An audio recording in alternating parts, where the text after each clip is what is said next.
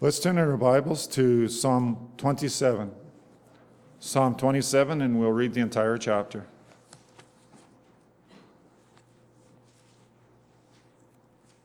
Psalm chapter 27 of David. The Lord is my light and my salvation. Whom shall I fear? The Lord is the stronghold of my life. Of whom shall I be afraid? When evildoers assail me to eat up my flesh, my adversaries and foes, it is they who stumble and fall. Though an army encamp against me, my heart shall not fear. Though war rise against me, yet I will be confident.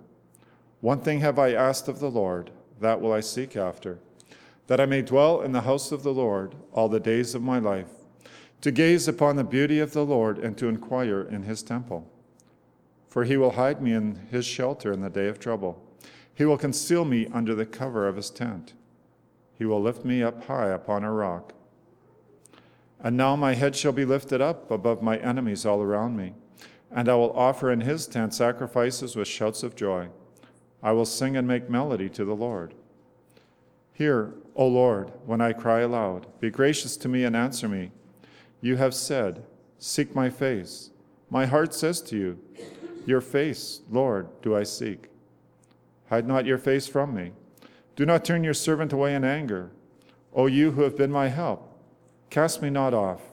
Forsake me not, O God of my salvation. For my father and my mother have forsaken me, but the Lord will take me in. Teach me your way, O Lord, and lead me on a level path because of my enemies. Give me not up to the will of my adversaries, for false witnesses have risen up against me, and they breathe out violence. I believe that I shall look upon the goodness of the Lord in the land of the living. Wait for the Lord. Be strong, and let your heart take courage. Wait for the Lord.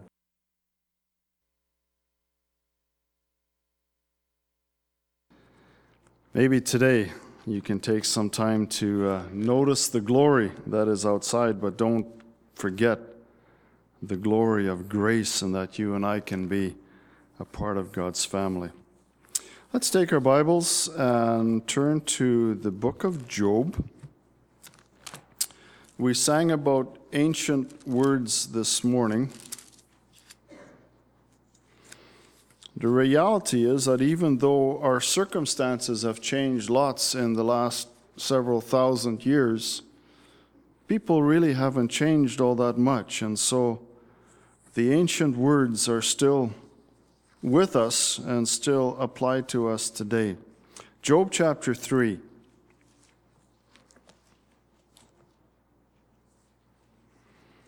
I've called this message trying to make sense out of life, and sometimes life not only throws us a curveball, but just comes horribly unglued. And how do you make sense out of that? How do you deal with that? And I don't have all the answers, and that's why it's called trying. I wish I could make sense out of life for you. I think God can make sense, but we need to try and make sense out of this. You know the story of Job, and let me set the stage for you a little bit. In fact, you'll find basically the scenario happens twice, but you'll find it in chapter 1 and verse 6. And the Bible tells us that one day the angels came to present themselves before the Lord, and Satan also came with them. And this conversation starts between God and Satan. And we'll look a little bit at who this Satan is. And so God says to Satan, did you look at Job? Did you nice guy, isn't he? And Satan says, yeah, but. And Job is totally unaware of this conversation, and his life comes horribly, horribly unglued. And he loses everything he owns. He loses his children. His wife says to him, why don't you just curse God and get it over with? And he loses his health. And he's got nothing left. And all he knows is that One day he's going along through life, and sometimes I use the phrase fat, dumb, and happy, like everything smiles, and then wham! And how do you react? How do you deal with that? And so I want to read with you chapter 3, because this is Job. Job reacted initially very well. And he said things like, naked I came from my mother's womb, naked I will depart. The Lord gave and the Lord has taken away. May the name of the Lord be praised. And after the second episode, he said to his wife, you are talking like a foolish woman. Shall we accept good from God and not trouble? Now that sounds really spiritual. And it sounds like, like this is a story. But let's get real here. Let's read chapter 3. And I know it's a little bit lengthy, but we're going to read it anyway. The Bible says, after this, Job opened his mouth and cursed the day of his birth. He said, don't wish me a happy birthday. In fact, he said, here's what I have to say about it. He said, may the day of my birth perish. And the night it was said, a boy is born, that day may it turn to darkness. May God above not care about it. May no light shine upon it. May darkness and deep shadow claim it once more. May a cloud settle over it. May blackness overwhelm its light. That night, may thick darkness seize it. May it not be included among the days of the year, nor be entered in any of the months. May that night be barren. May no shout of joy be heard in it. May those who curse days curse that day, those who are ready to rouse Leviathan. May its morning stars become dark. May it wait for daylight in vain and not see the first rays of dawn, for it did not shut the doors of the womb on me to hide trouble from my eyes. Why did I not perish at birth and die as I came from the womb? Why were there knees to receive me and breasts that I might be nursed? For now I would be lying down in peace. I would be asleep and at rest with kings and counselors of the earth, who built for themselves places now lying in ruins, with rulers who had gold, who filled their houses with silver. Or, why was I not hidden in the ground like a stillborn child, like an infant who never saw the light of day? There the wicked cease from turmoil, and there the weary are at rest. Captives also enjoy their ease. They no longer hear the slave driver shout. The small and the great are there, and the slave is freed from his master. Why is light given to those in misery, and life to the bitter of soul?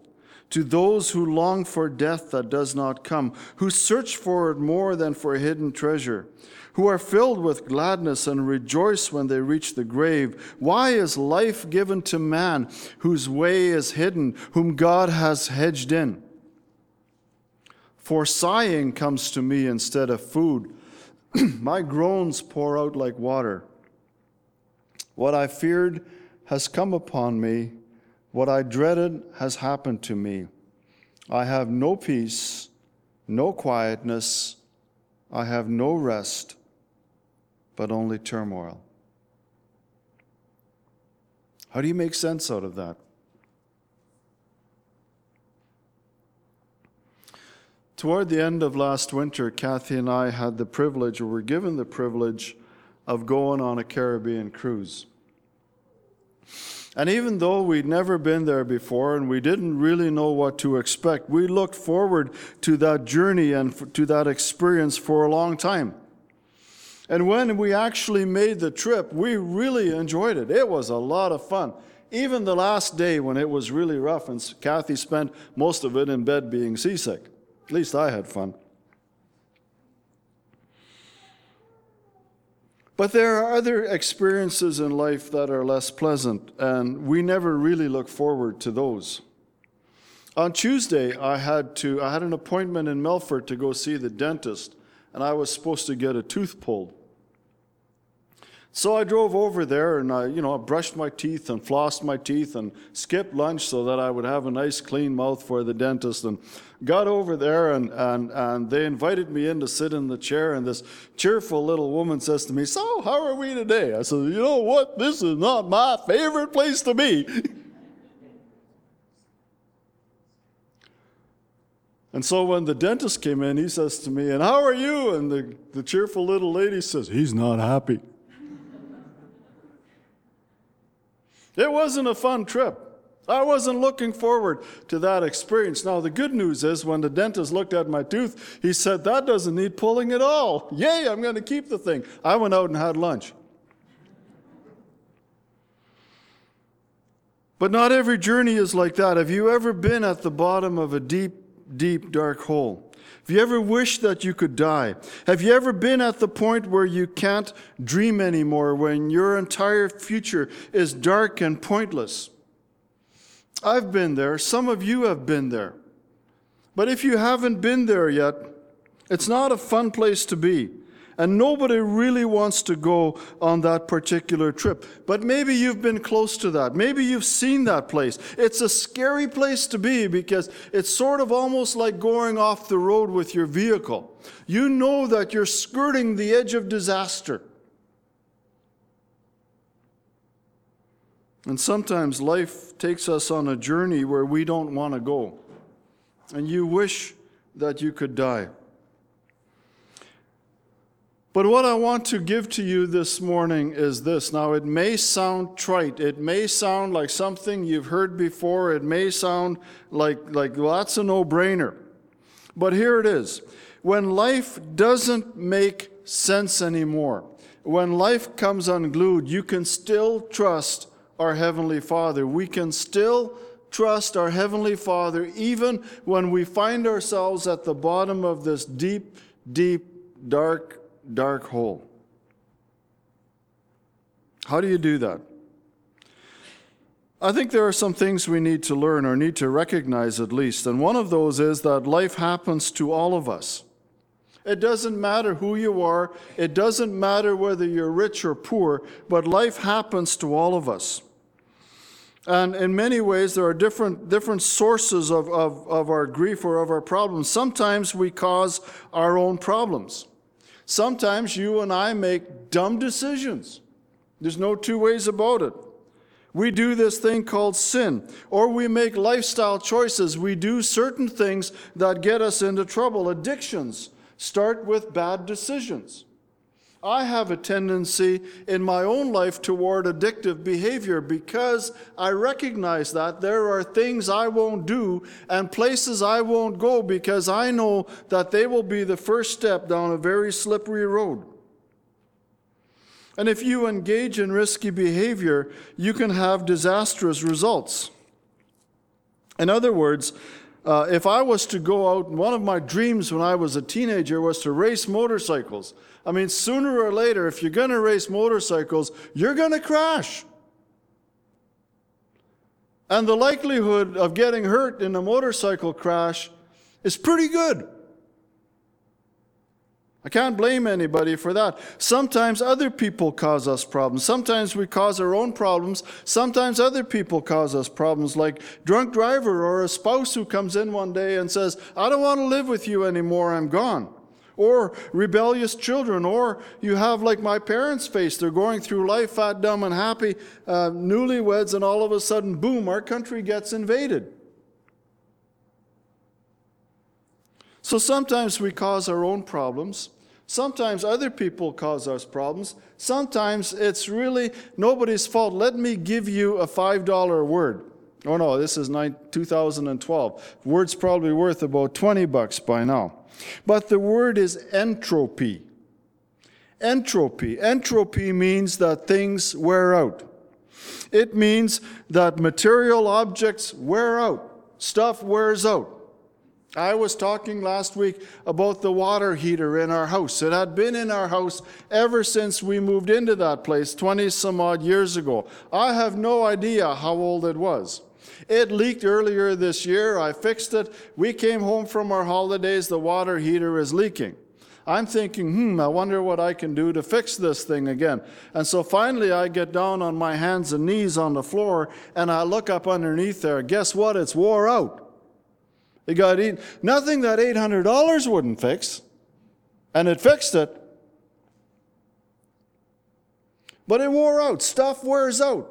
That's just one of the realities of life. Material objects wear out. Organisms die. Things that are alive are going to die.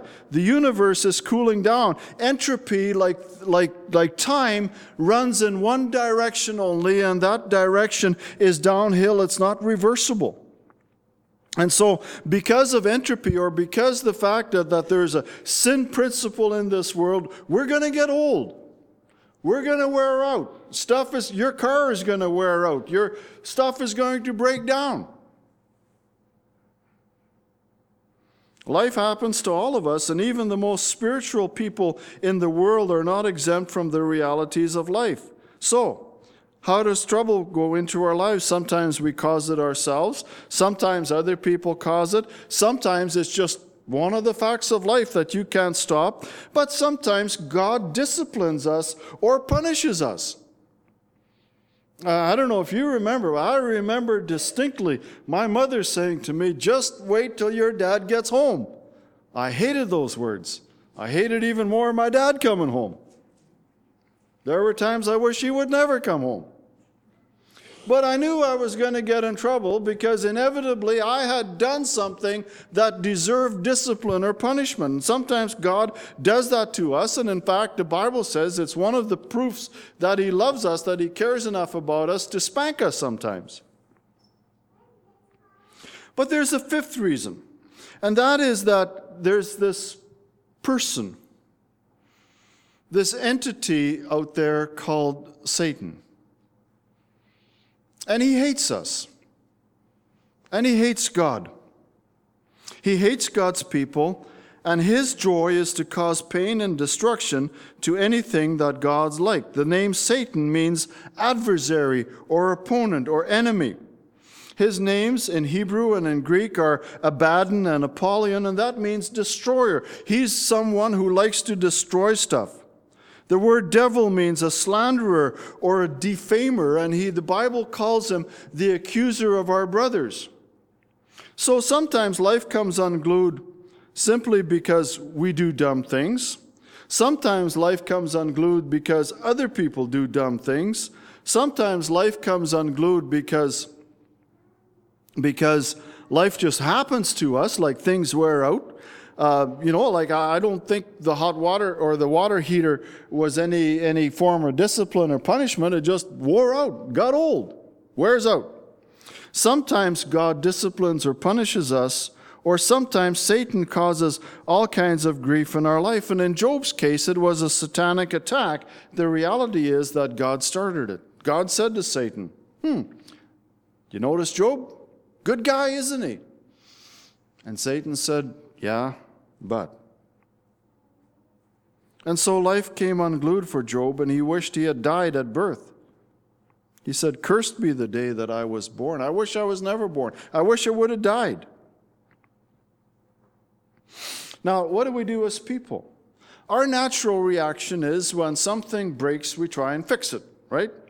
When life doesn't make sense, we try and make it make sense. We try and figure out, okay, something went off the rails here. How do we figure out how it came off the rails? How do we put it back on? One of the things we had to deal with here the last couple of days at church, all of a sudden I noticed Friday, most of you, that we're out of town here. Okay, the road out there is the town boundary. We have a well here. We have our own well water. We have our own septic system, and every drop of water that you run down the sink, by the way, we have to pay somebody to haul out of here because that's how things work.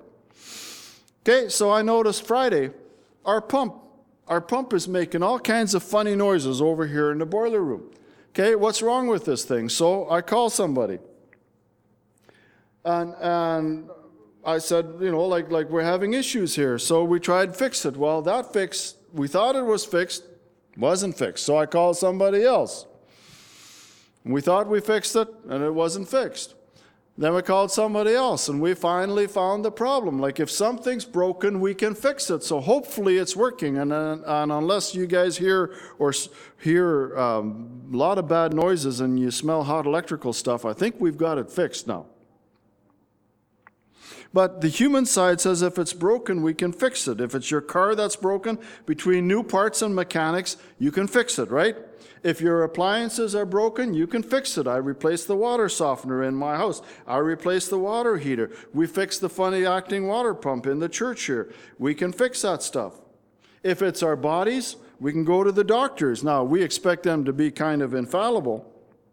But the reality is that there's a lot of stuff the doctors do know, a lot of stuff they don't know. But we can either medicate it or we can operate on it, we can fix something. Because our reasoning says if there's a problem, there has to be a cause, and if we can find the cause, we can fix the problem. The other thing that happens when life comes off the rails, we tend to complain. Job complained. You and I complain. Just think, if people wouldn't complain, what would we have to talk about in front of the post office? And what would you say about the weather? Really, you know.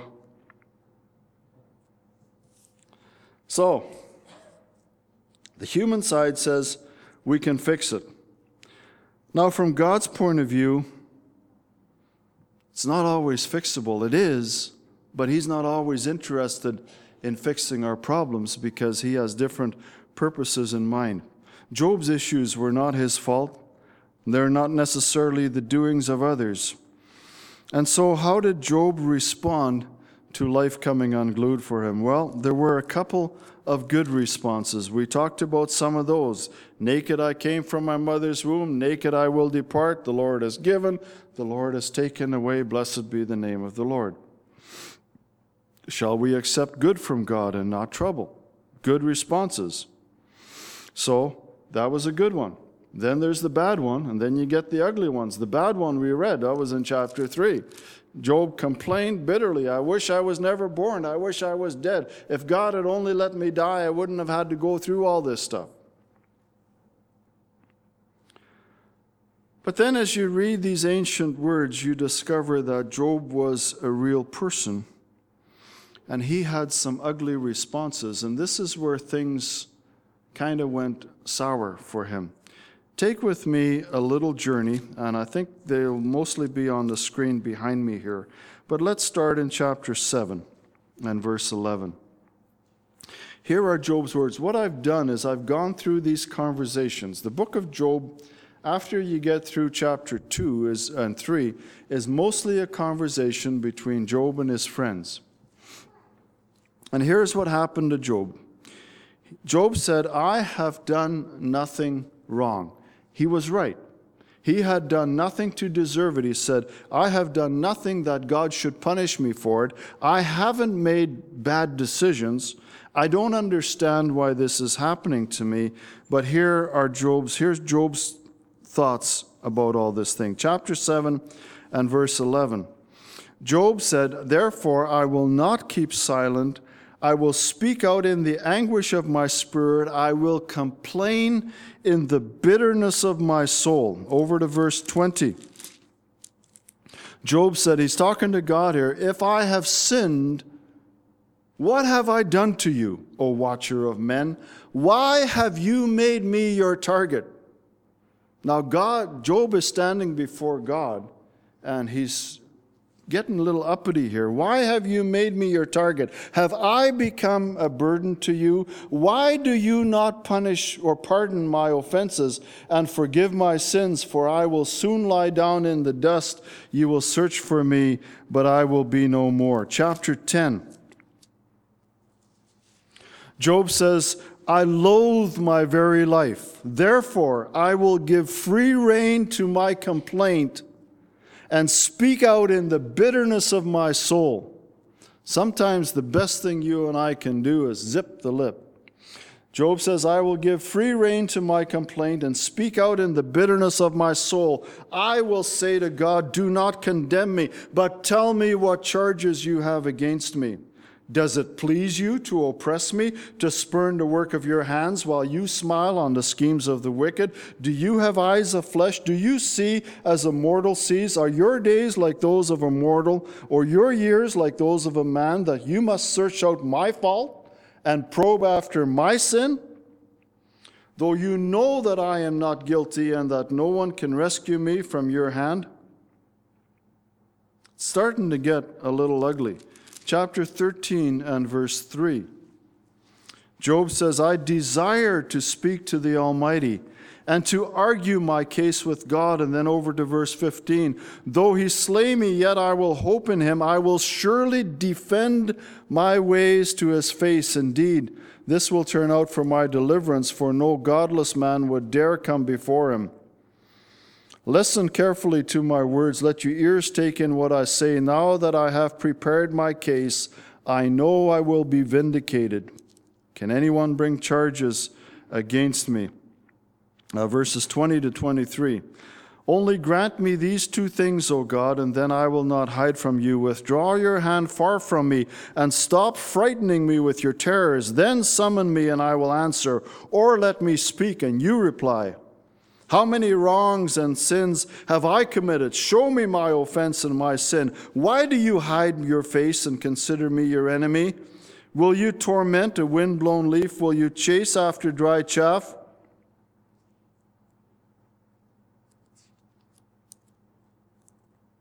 Where are we? Chapter 13. Then over to chapter 23.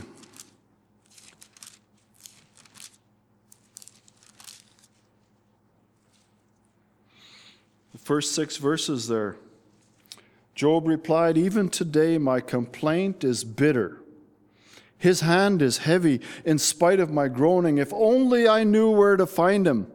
If only I could go to his dwelling, I would state my case before him and fill my mouth with arguments. I would find out what he would answer me and consider what he would say. Would he oppose me with great power? No, he would not press charges against me. There, an upright man could present his case before him, and I would be delivered forever from my judge. Chapter 31 and verse 37.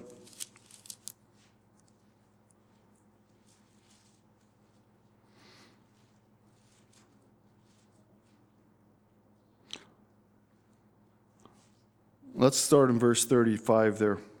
He says, oh, that I had someone to hear me. I sign now my letter, my defense. Let the Almighty answer me. Let my accuser put his indictment in writing. Surely I would wear it on my shoulders. I would put it on like a crown. I would give him an account of my every step. Like a prince, I would approach him. Don't you think that's a little cheeky to be talking to the sovereign of the universe, to your creator? God, I demand that you give me an answer. You have no business doing what you're doing to me. I don't deserve this. I deserve better from you, God.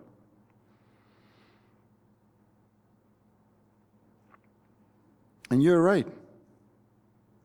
He didn't deserve this. He didn't. His friends thought he did, and we're going to talk about those friends in a little bit later. They keep talking to Job. Job, you're an idiot. Job, if God is punishing you, God is punishing you, Job. And if God is punishing you, you must have done something dumb. And if you've done something dumb, like go to God and acknowledge it and get him to forgive you, and then he'll fix your problems. And Job said, no, I haven't done anything dumb. I haven't sinned. God can't be punishing me. But he says, I still want an answer from God. I don't understand this. God owes me an answer.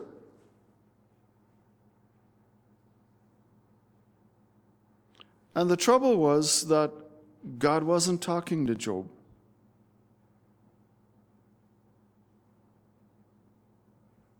God was silent. And Job didn't have any answers. He didn't know about the little power struggle between God and Satan. And God didn't explain that to him because, you see, God doesn't have to explain anything to you and me. That's what makes him God. And so you wind up perplexed. Because sometimes we can fix things. If I'm sick, I can have medication or an operation. Maybe there can be some intervention in a situation. Maybe we can repair something. Maybe we can replace it. Maybe we can trade up like a car. Maybe you can move or get a different job or something like that. Sometimes we can fix things. I like fixing things. It's what men do. We fix stuff. But sometimes you can't fix it. And in spite of all the best doctors and all the knowledge that we have, and in spite of everything else, you can't fix something. Like a child. You can't make someone make the right choices. There are some things that you and I can't fix. There are some things in our lives that we can't fix. We're getting older. I can't fix that. It's one of the realities of life. I'm going to wear out. It's called entropy. My body is going to wear out. I'm going to die. And so are you. Sometimes we can't fix things, and we're left baffled and confused and frustrated and hurting. And then what do? So here's my thinking. When life doesn't make sense, all I have left is faith in my Heavenly Father. It's the only thing I have left. There is a God up there who is stronger and bigger and knows more than what I do. And sometimes that's all I have left. I have the promises of Scripture. 1 Peter 1, verses 3 and 4. His divine power has given us everything we need for life and godliness through our knowledge of Him who called us by His own glory and goodness. Through these, He has given us His very great and precious promises, so that through them you may participate in the divine nature and escape the corruption in the world caused by evil desires. 1 Peter 5:7, cast all your anxiety on Him because He cares for you. And there are times it feels like nobody cares. But the Bible says that He does. Now, I have a choice. I can say, it feels like nobody cares, therefore nobody must care. Or I can say, the Bible tells me that God cares, and I believe that, even though it doesn't feel that way. You see, there's a God who has, we call it, here's another $20 word, God has attributes. Those are things that make Him God. God is omnipotent. He has all the power in the world. He is bigger and better and stronger than anything that anyone can throw at me, whether it's Satan or anyone else. God has omniscience. That means He has all the knowledge in the world. He sees the entire picture, not just a little piece of the puzzle that is me. God sees the whole picture. God is omnipresent. He is as present here as He is in Holland, as He is in Russia, as He is in Israel, as He is in China, as He is in India, as He is anywhere else. And God has purposes. I don't know what some of those purposes are. James chapter 1, verse 2 through 4 says, consider it pure joy, my brothers, whenever you face trials of different kinds, because you know that the testing of your faith develops perseverance. I don't consider it pure joy. I don't like being tested. It doesn't really feel all that good, but the testing of my faith and your faith develops perseverance. And God says perseverance must finish its work so that you may be mature and complete and not lacking in anything. And you know what? When life doesn't make sense, God still makes sense. Your responsibility and my responsibility is to keep trusting and hanging on to Him, because that's the only thing that makes sense. When life doesn't make sense, God still does. Excuse me. And you and I need to hang on to Him. Father, thank you that we do have an anchor, that you are our rock, that you are the one who will deliver us. You have a purpose, Lord, and that purpose is a whole lot bigger than the life and the circumstances in which we find ourselves. Lord, help us to trust. Forgive us for being impudent. Forgive us for being challenging and for lacking faith. And Lord, please keep working on us, in us, and through us. Now may the grace of the Lord Jesus Christ, the love of God, and the fellowship of the Holy Spirit be with us all. Amen. God bless you. Have a wonderful day.